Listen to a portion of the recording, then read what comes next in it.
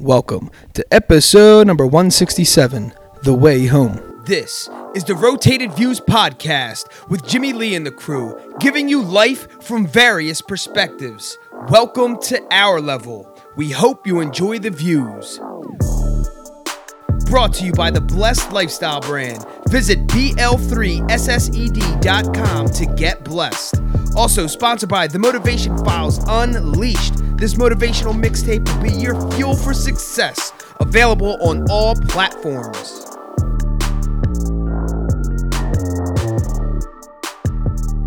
All right, you are now tuned in to the Rotated Views podcast. I am your host, Jimmy Lee Velez. I'm here with Gabe, Manny, Heck, Goose, Paul, and James. The Way Home. In this episode, we have special guests Paul Clements and James Richardson. We cover topics that range from starting a nonprofit, rental properties, compassion, homelessness, and much more.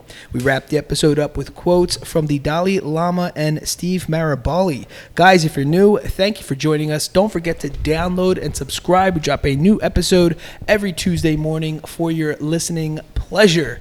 Kicking things off, Paul and James, thank you for joining us, first of all. Thanks for having us. Absolutely. The Way Home. So for those of us who do not know who you are and what you do, we'll start with you, Paul. Let us know. The Way Home is a organization created to provide pathways to housing for chronically homeless men in Bucks County. I love it. Okay.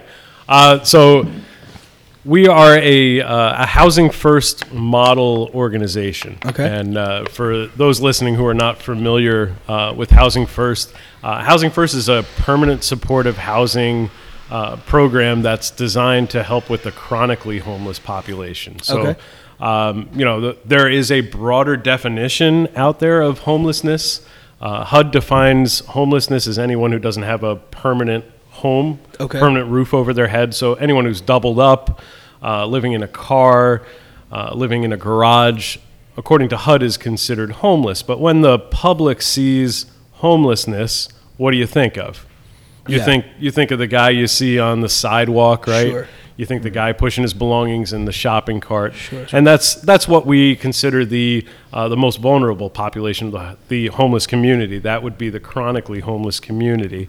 Most of the time, those are the ones that are dealing with drug addiction, alcoholism, mental health, the things that keep them from being able to sustain housing. And so Housing First is designed to attack that population's issues. Okay. To try to get rid of the visible homelessness that we see on the streets. Okay. Here in Bucks County, what that means is the camps. We have a lot of woods in the area here, and so we have a lot of homeless camps around the area, and that's where the majority of that population resides. And those are the folks that you see here in Bristol down on the wharf. Right.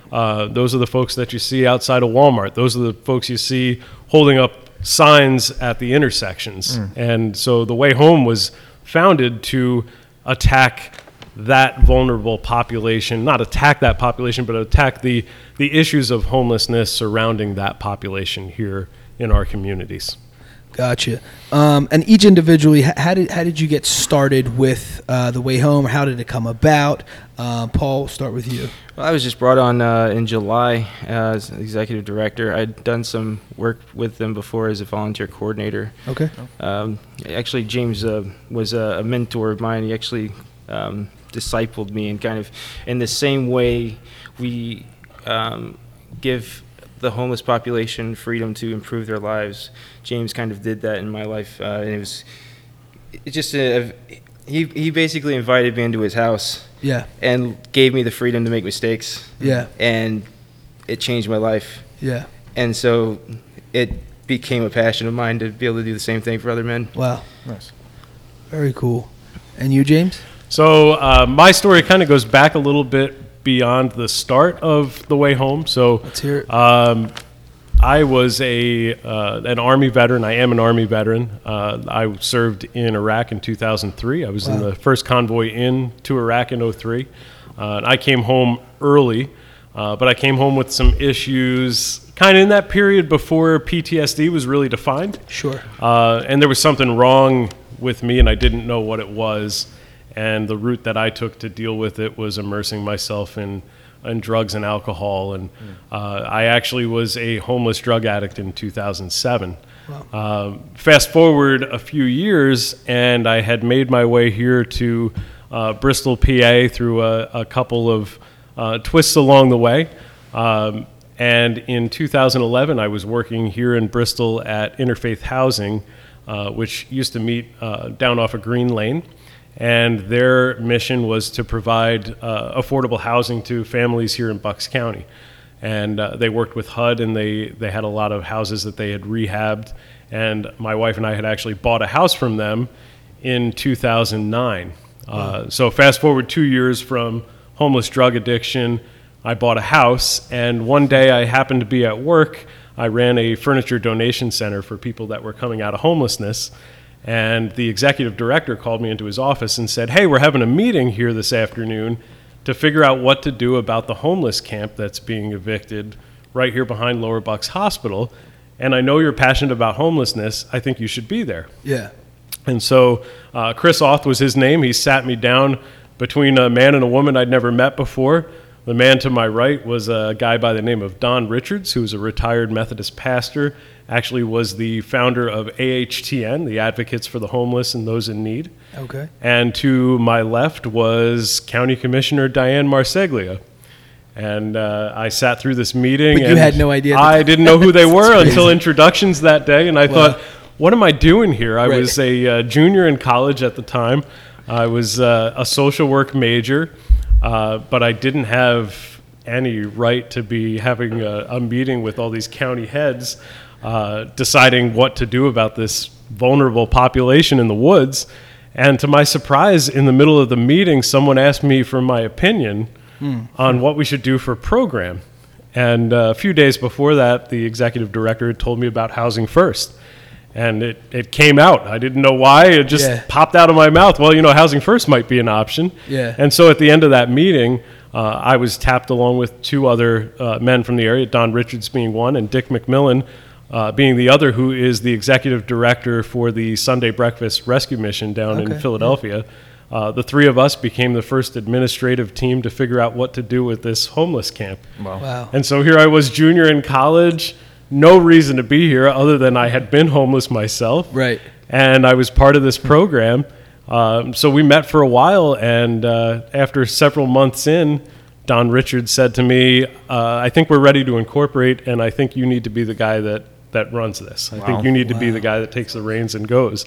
And we actually have to credit him. Don Richards is the one who came up with the name The Way Home. Wow. But at the same meeting that he donned the name for the organization, he also told everyone that he wanted me to become the first president of the board. And and that was where we started. So when we went out to talk to these guys in the woods, I was actually standing there outside of their tents telling these men, hey, 4 years from now, you can be in my shoes, because 4 years ago, I was exactly where you are today. So, yeah. What is something you want the folks listening to know about homelessness? And when we see it, what perspective do you have that's kind of different than what we would see? And a lot of people just place judgment on people and just blame them. Oh, that's their fault. Give us a different spin so that we could provide people that it's more of, getting a knowledge behind and the appreciation for what's going on. Yeah, I think, with the world the way it is today and with the economy the way it is today, when I say this, I think probably everybody in this room can see how this is possible. But we are all really kind of one step away from being there, right? Absolutely. I mean, we're one paycheck away. I think the last statistic I read was somewhere between 80 and 90% of Americans only have 1 month's expenses saved. Wow. Yep. So we are all really that close to it, right? Right. So if you take that perspective when you look at the problems of chronic homelessness, you realize that if myself, with my life put together, is 1 bad month away from being in that position, how is someone who doesn't have things put together going to get past where they're at? Absolutely. And the other thing that I would say is that they all have a story. Everyone that you see on the street has a story. Some of them were business owners. I think about one guy we had at the camp. His name was Phil. He owned a video store at one point. Wow. And he had been homeless for over a decade. And so, you hear these stories. You start meeting these guys in the woods, and they all have a story. They were all a regular citizen. And I think when I really came to grips with it, it was a story I had heard secondhand, but there was AHTN does their Code Blue shelters in the wintertime when the temperature goes down. Okay. And they do trainings, and so they bring in a lot of folks to come in for these trainings. Okay. And the story that I heard was there was a girl there with her mother, and while they were finishing up the training, a man walked in, and he was dressed in street clothes, had himself kind of put together, and they asked if he was there for the training, and he said, "No, I'm here for the shelter." And when the girl turned around and saw him, her face dropped. Her chin just dropped almost to the floor, and her mother went, "What's wrong?" And when the man walked away, she said, "That was my English teacher a few years ago." Wow. Gosh, it just gave me the chills. Right? Wow. So, I mean, it's very clear that is the case.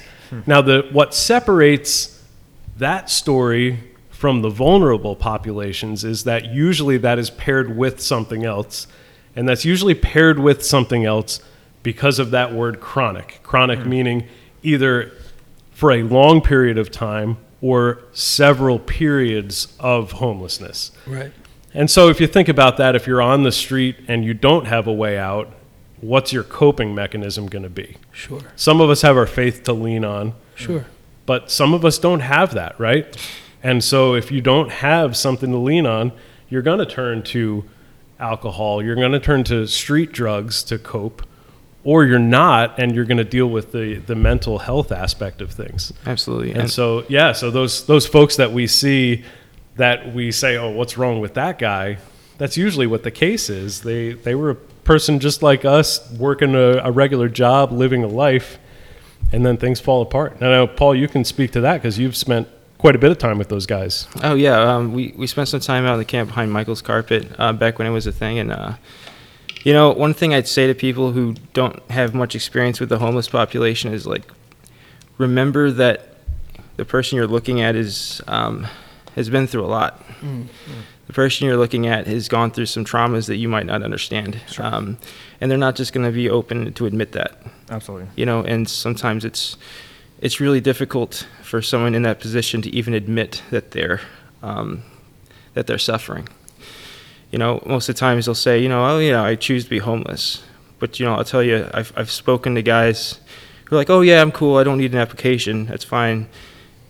But I'm not looking for housing." But I'm like, "Well, would you like an application?" And they're like, yeah, let me get that. Let me get that application over here.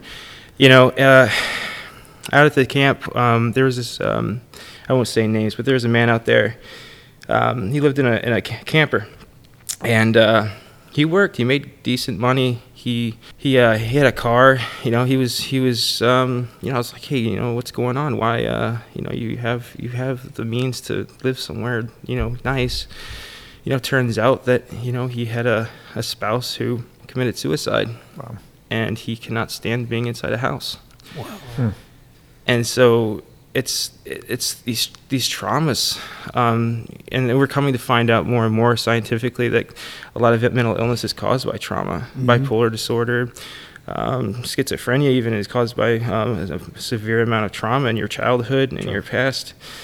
And so, I would just say, be open-minded and try to have a loving heart. Absolutely. Yeah, there's somebody posted something I seen somewhere. It was a short video, but the whole premise of the whole thing is you don't know what people are going through, really. And sometimes we get so... Chick-fil-A. That's what it is. It's part of their training. Yeah. Okay. Yeah. I think we get so wrapped up in our own lives, and we like to nitpick at other people, regardless of what their situation is. There's something there about our ego or insecurities. We like to point and the negative stuff out on everyone else. Meanwhile, it's really pointing at our own flaws, so to speak. And I don't know if that's a normal thing. maybe initially, but then once you become aware of something, I think then it becomes ignorance. But yeah, I think it's something that it's the education and the awareness that you all are bringing is just as important, I believe, as the housing, because if there's other people that are more aware of these specific situations and are aware of these specific, guys that actually need the help, and regardless of the reason why they might not think they do, or they do, is just having that awareness. Sometimes some people don't even know some of the locations you're even talking about that even exist. Yeah. Whether it's just they never got the exposure or they don't want to. But just bringing this awareness now is bringing it to the forefront. It's making people think, especially, we all forget how blessed we really are, especially with the holiday season coming up. That's what's just like crushing me right now. Just like thinking, I just got so wound up in thinking about, somebody posted something about Christmas shopping. So all day today, I'm thinking like, who the heck goes Christmas shopping in October? And I'm thinking about all this stuff. It's so minute and so ridiculous to even wrap my mind around that when there's, bigger issues going on, and you have to catch yourself. You get lost in the sauce sometimes. Yeah. But I do appreciate that, what you guys are doing. And I know you mentioned about an application. Can you explain what the application is? How do you qualify someone? Well, so I'm going to leave that part of it to you, but there's a backstory to that piece that I'm going to speak to really quick. I mentioned earlier that this model that we are based on is the Housing First model. And this is a model that it's been in existence now for over a decade. But there's a career social worker by the name of Sam Simbaris who started this. And there's a few cities where it really took hold, but New York City is where it got started. And this is going to speak to your question about who qualifies for housing. Got it. And so the reason why Housing First started is because of a series of failures over decades of social work and treatment on how to handle this vulnerable population, this chronically homeless population that we're talking about. What eventually happened is the street outreach teams came to a lot of these folks in New York City that they had seen over and over and over again and said, how can we help you? What do you want? Because the approach previously and the competitive approach today is the recovery house model. And so what the recovery house model states is you qualify for housing when you are clean. So when you've gotten into a program and you've proven that you're stable enough that we can put you in a house, then you're going to qualify. And there's almost a hierarchy to the type of housing you're going to get. So, you start out at the sober house or the halfway house, and you work your way up until you can be on your own and be in housing. That question that they asked was critical. How can we help you? What can we do? Because the answer that they actually got was, I want a place to live. I want housing. What they found was that old recovery model, that recovery house model, has a 40% success rate in terms of housing stability. And when they say housing stability, what we're talking about is someone who leaves the street, moves into housing, and is able to maintain their housing. Got it. So not necessarily being able to stay in that first house that they get into, but not going back to the street. Gotcha. Right. What they found was by doing what these folks were asking for, by putting them in housing first and then dealing with everything, it performed two critical pieces. The first one is it didn't attach treatment or support to housing. And what that means is when you're following this recovery house model, you can stay in housing as long as you stay in treatment. Okay. If you put somebody in housing first and then give them the services they need after the fact, they're not tied to each other. So if someone leaves housing for whatever reason, if they lose their housing, if they can't maintain their rent, if they can't maintain not having other people come in to their house and so maintaining tenancy like the rest of us have to if we rent, if they can't maintain that, they don't lose the services. So whatever social service are being connected to them. So if it's somebody who's an alcoholic, they don't lose the treatment. If it's somebody that has mental health, they don't lose that treatment just because they lose their housing. And then the other side to this is that there's a dignity piece that's missing in the recovery house model. So if you think about that, like if you place rules on anything, is there inherent dignity in that? Right? You feel like you always have to live up to something Absolutely. else, Sure. right? Absolutely. So if you take that away, there's a dignity that allows someone to be part of society who is used to having people gawk at them, having people ignore them. You know, most of the folks, if you talk to them that are out on the streets, they feel invisible, right? So if you put somebody in housing that was previously out on the streets, there's this dignity piece to I'm not invisible anymore. So on the flip side now, 40% was the success rate of housing stability on the old recovery house model. On the Housing First model, across the board, in any country they've run it, 80% success rate in housing stability. Wow. 80%. It's double. And here's the crazy part. The cost is significantly less.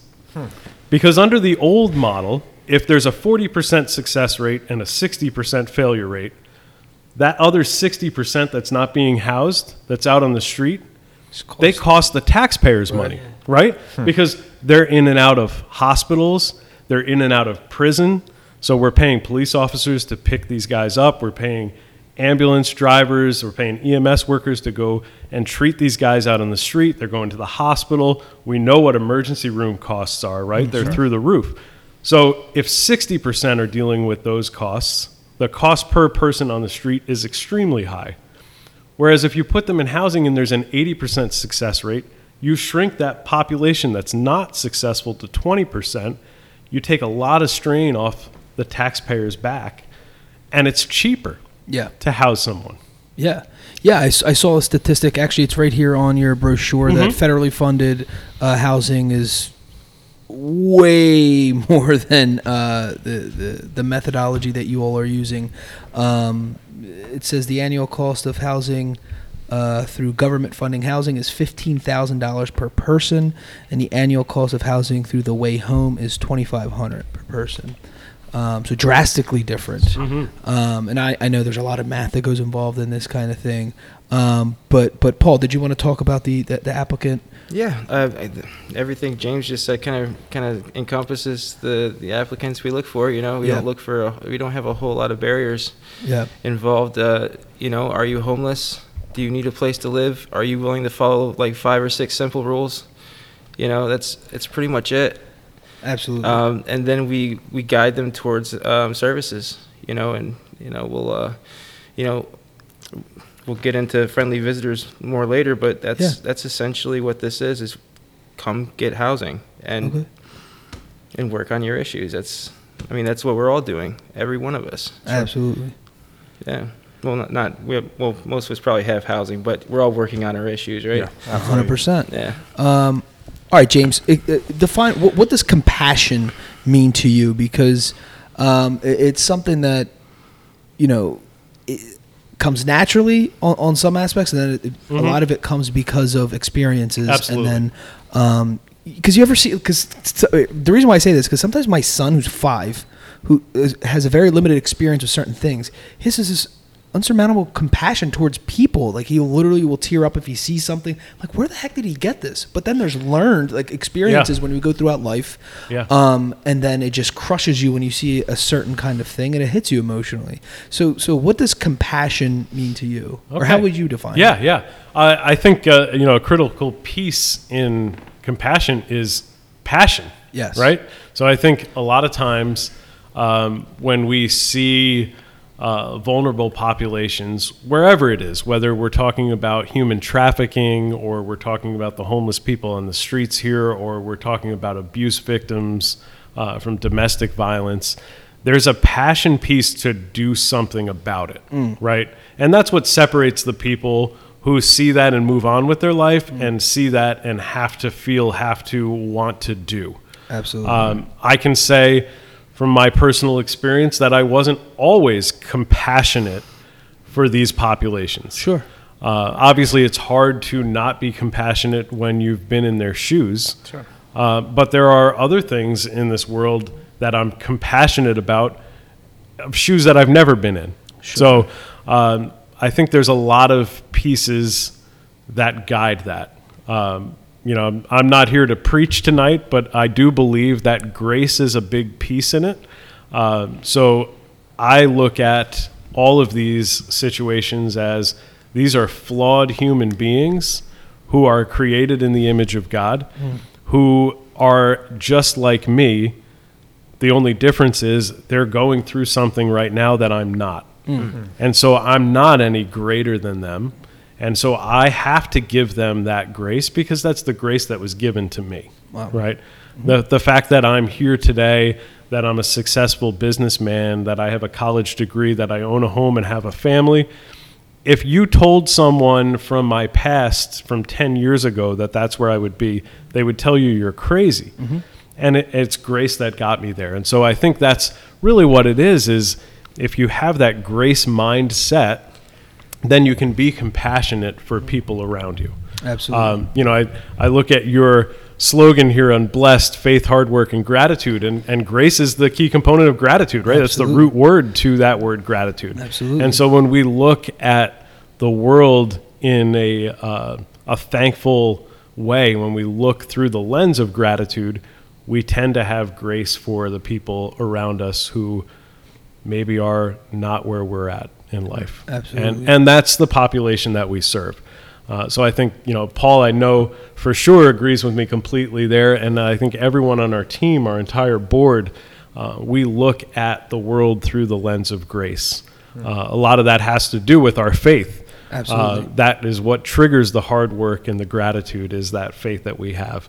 But I think that's the key piece, is that I love because I was loved first. I show grace because I received grace first. And the impact that has is immeasurable, because the same way you receive that grace and you want to give it on, like the people you give grace to, they continue to want to give on. I mean, like I said before, the grace that James showed me has set me on fire for helping other people. And the impact of what he's done, especially founding the Way Home, is just, you can't measure that. Absolutely. So have you guys followed up with someone that was placed in housing and where they are now, or how do you guys stay in the loop with them? Is there like monthly meetings where you're just kind of are they able to stay in tune with you all, or how's it work? So a lot of this has to do with the needs of the individual. Okay. So, and this is kind of the beauty of Housing First. And what research has shown is actually that people tend to need the rent support longer than they need the services aspect of things. Okay. Right. So, think about that. Housing opens up a lot of opportunities, right? Absolutely. So if you're living in the woods and you don't have access to a shower, it's kind of hard to keep yourself cleaned up to be able to go out and do interviews and get a job. It's hard to fill out an application without an address. Absolutely. Right? It really is. Absolutely. Yeah. And it's hard to get an ID without an address. And so there's a lot of barriers there. But Sure. Once you get into housing and you can keep yourself clean and you have access to a washer and dryer and you can keep your clothes clean and you start to reintegrate into society, things look much different. Yes. Then. A lot of people don't need those services support in the long term. And so the ones who are really successful, once they're established and they have an income stream and they're able to secure their own housing, tend to move on. And the ones who really grab a hold, we don't tend to hear from anymore. Sure. But we get those great stories where there's somebody who now is reintegrated into society, and now we run into him on the street. And one of our first residents was the first one to graduate from the program all the way back in the beginning. And I have run into him several times. He resides right here in Bristol. He has an apartment right down along the river. And one of the coolest stories that I heard about this guy is when he moved out of housing with the Way Home originally, he got into an apartment and he had an extra room in his apartment. And so what did he do? He found a guy on the street that was homeless and he brought him in.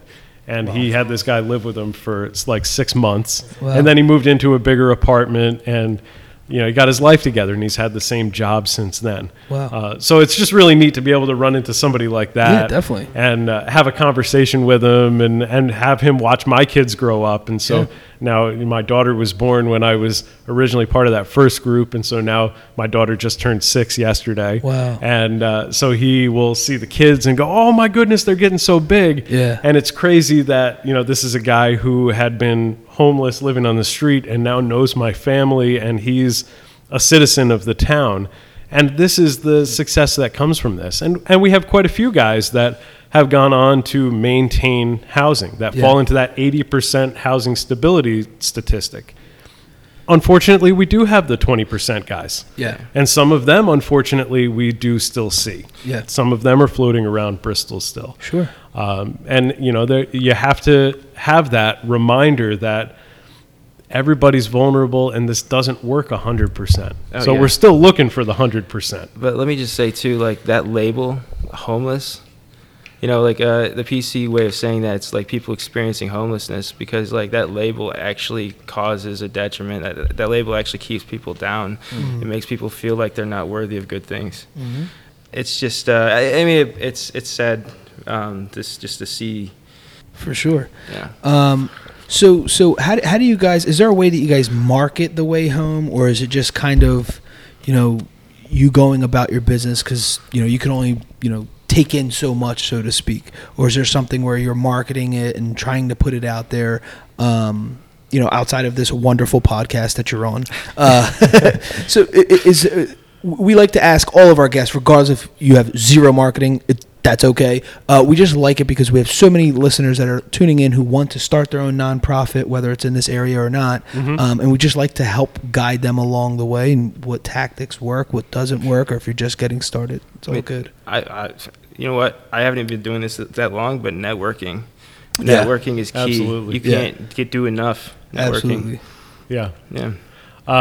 I would say to the folks who are starting out, know your audience. That's kind of the biggest piece to it. So, for us, The Way Home, we're a social work program. Yeah. So our audience, as far as outreach goes, is the social work arena. So, know where your social work circles are. For us, there's a meeting during the school year of all the social work agencies in all of Bucks County that meets once a month. Okay. That was the bread and butter when we first started The Way Home. Marketing can be as simple as Facebook and social media, which we've used, but you can also try to get on the more national scene, which we also did. So podcasts like this are fantastic. Absolutely. But we also got connected through some networking circles, which Paul is 100% right. Networking is the key. But through that, we got connected with WHYY. So, very cool. So we were on NPR. We've gotten connected with local media as far as network television goes. So we've had some news spots with NBC and ABC and Action News. And it was actually kind of wild back in 2012 when we first got started. I remember having to go to one of my professors at college to tell him that I wasn't going to be in class because I was getting interviewed by NBC. Wow. And I mean, you can't argue with that, right? No, that's a guaranteed pass right there. Absolutely. But that's kind of critical, is to know your local audience and then expand that audience. Yeah. And the result of all of that media presence in the very beginning was when we first got started, we didn't have much of a budget. We didn't have money to get into housing. And so through one of those reports, someone in Harrisburg happened to hear this report about what was going on, and they found some HUD funds that were available out in western PA and transferred those funds over here to Bucks County. Whoa. And through the Bucks County Opportunity Council, we received these funds to open the first house. Wow. And so that can be what happens. And so just don't limit yourself. That's my advice to anybody who's starting out. Start small as far as your structure goes, right? Get your board together, get your organizational viewpoint together, get your mission statement together, get on the same page, but start small and get your message out. Absolutely. Yeah. All right, so switching gears a little bit, finding landlords. On the brochure it says finding compassionate landlords. What does that mean? Is that a partnership between you all, or is that just finding someone who's willing to work with the Way Home? How does that go about? How does that conversation start, or how do you find these guys? Well, so Paul's job in all of this has been to find a house. Yeah. But that's a great point as far as finding a compassionate landlord. That speaks to where we have struck failure in the past. Sure. When we are working with a landlord who buys in, who believes in what we're doing, who wants to help, there's less likelihood of losing that housing. Got it. And so when we're trying to rent a house, we're not looking to rent a house for a 1-year lease and be done. We want to move into the neighborhood and stay. Got it. And so the problem that we've run into in the past is having houses switch hands and new property owners not want to participate. Gotcha. Or having landlords who are compassionate in the beginning and then lose patience over time, because we are talking about a vulnerable population. We are talking about a population who can be difficult, who can bring up some hard times, and we work through that. And that's where Paul comes in, and part of Paul's job is actually to be the overseer of the day-to-day. And I'm glad to pass that along to him, because that was my job in the beginning. And, Sure. And it's a tough job. So Paul does definitely have a tough job to do. But we want someone as a landlord who's willing to participate in the process along with Paul, somebody that he can partner with to see this vision go forward. Yeah, it is a partnership too. And the difficult thing with it is that people are trying to protect their investments. And it's understandable. Everybody wants to protect their investments, Sure. But there's also this level of security that comes with an organization that's going to take care of your property while the individuals are living in it. Sure. There's like James said before, a compassionate person is someone who has a passion for looking into the lives of others, seeing a plight, and acting on it. And that's we've had compassionate landlords. There's a lot of compassionate people in this community and in this county. I've had several conversations with many different people who are advocates for the homeless, who are out there looking for a place for us right now. And if anyone out there is willing to, Absolutely. help us out, to help out the community, to get people off the street and inevitably improve property values too. If you think about it, like that's something that comes along with that. Feel free to reach out. That's it's a difficult thing, but it's a sacrifice of love almost, when a person can lay down their assets, lay down what they have to love another person, and that's what we're looking for as far as a compassionate landlord. Absolutely. So for the candidates that they're going through the Way Home, I see you guys have friendly visitors who are mentors. What other services are you helping them with, or people you're connecting them with to go through this process? So we have you mentioned the friendly visitors. Yeah. So the friendly visitors are people who will meet in the homes with the guys once a week. It's the only service they're required to take part in. That's nice. The Housing First model just requires that you're supposed to meet with a friendly visitor once a week. That kind of keeps them accountable. Kind of lets us keep an eye, their progress, how they're getting along. Make sure that nothing is getting broken in the house, nothing bad's happening. Sure. As James said before, it's a vulnerable population, so it's important that that's taking place. So we've partnered the AHTN, and there's a couple churches in the area who have also offered up some people who would like to be a part of that. And we're going to set out. There's a big pink book in at least our county, and it's basically a directory of all the services, mental health. What else, James? There's a bunch of different services in that book. Basically, we're going to set that in the house, and when they decide to choose, when they choose to go after those services, our mentors will be trained to direct them in the right on the right path. And that's pretty much it. It's autonomy. They have the choice to pursue the services they want to pursue, and they get to do it on their time when they feel comfortable. you can't force people to water. Absolutely. Yeah. Absolutely. Yeah, and when we got this started, we didn't feel like there was a need to reinvent the wheel. Sure. That all those services that are needed are out there. Absolutely. And so there's no reason for us to bring in-house social workers in to do jobs that are already being done.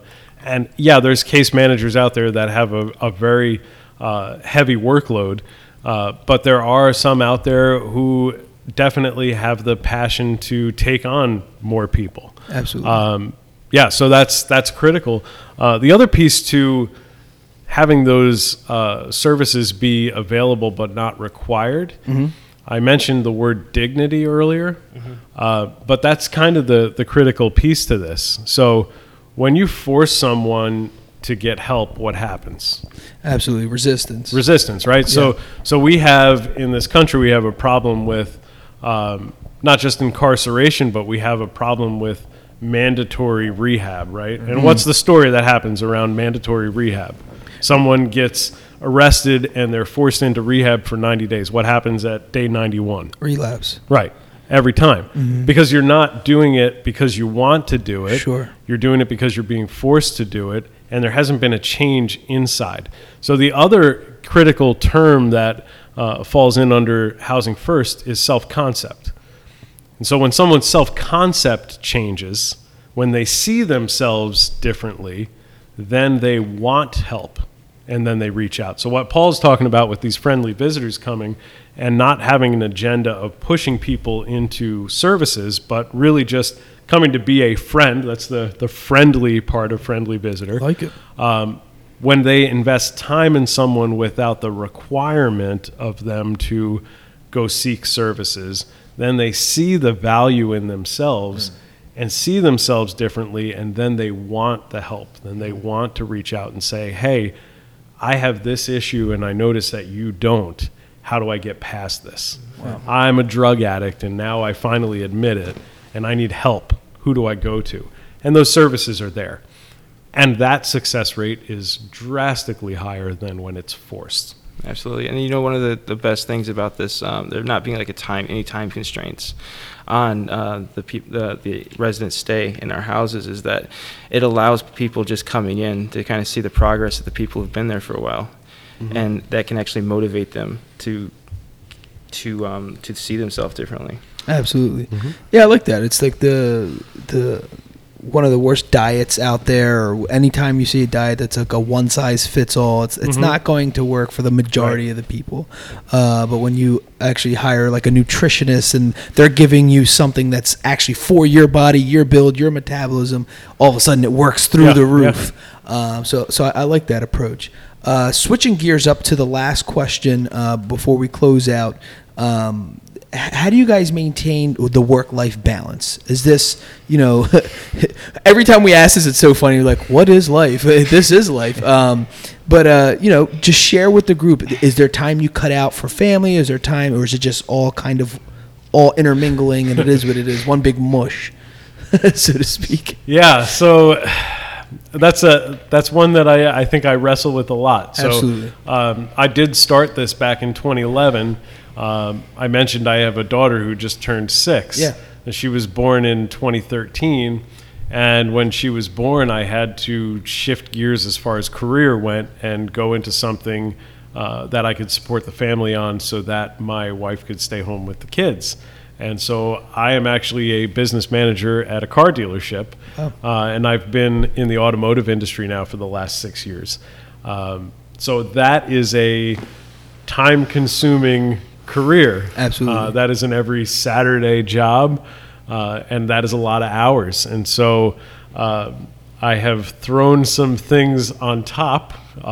So I actually took a leave of absence from the way home. I stepped down from the board several years ago, and the board tried to rejuvenate the mission this past year and realized that there was no one left who was from the original group. And so our president, Kyle Farris, reached out to me and said, could you come to a board meeting just to kind of help us to work your way through?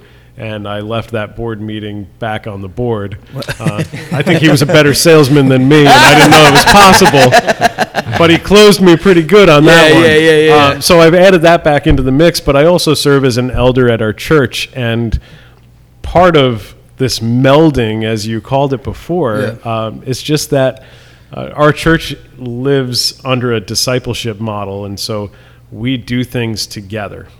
We live life together. Paul telling the story about how he came to live with my wife and my family and I, that was part of that mission, to live life together. And so when one of us goes into something like the Way Home and makes that our personal mission, it becomes the church's mission.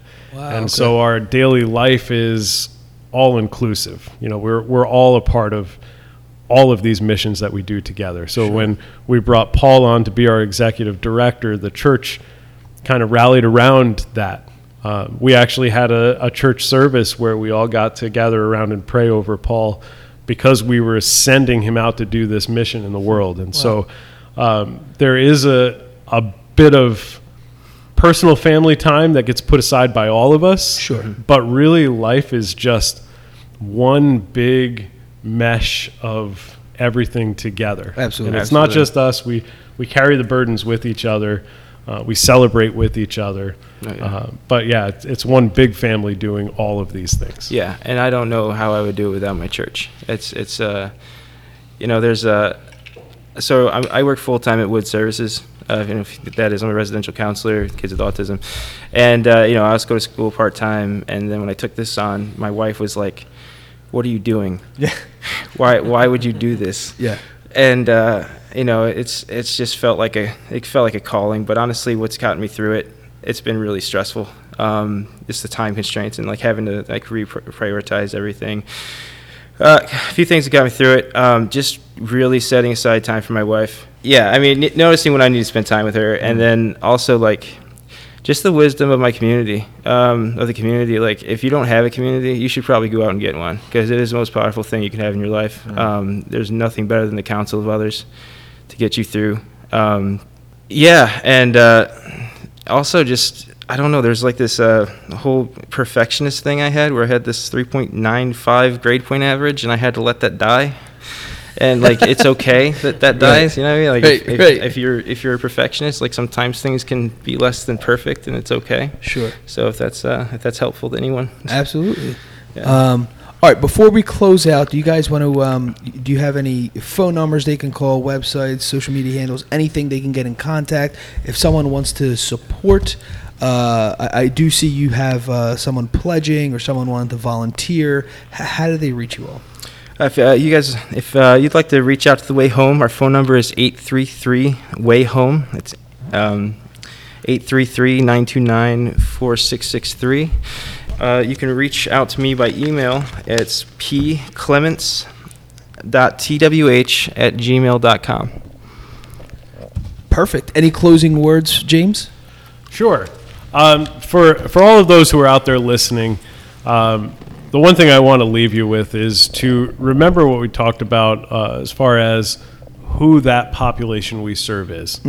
Remember early on, as we were discussing this tonight, we talked about how close we all are to being in those shoes. Sure. And so the next time you see that guy standing on the street corner, I challenge you all to not look at him the same way, to remember that that's a man with dignity with a story.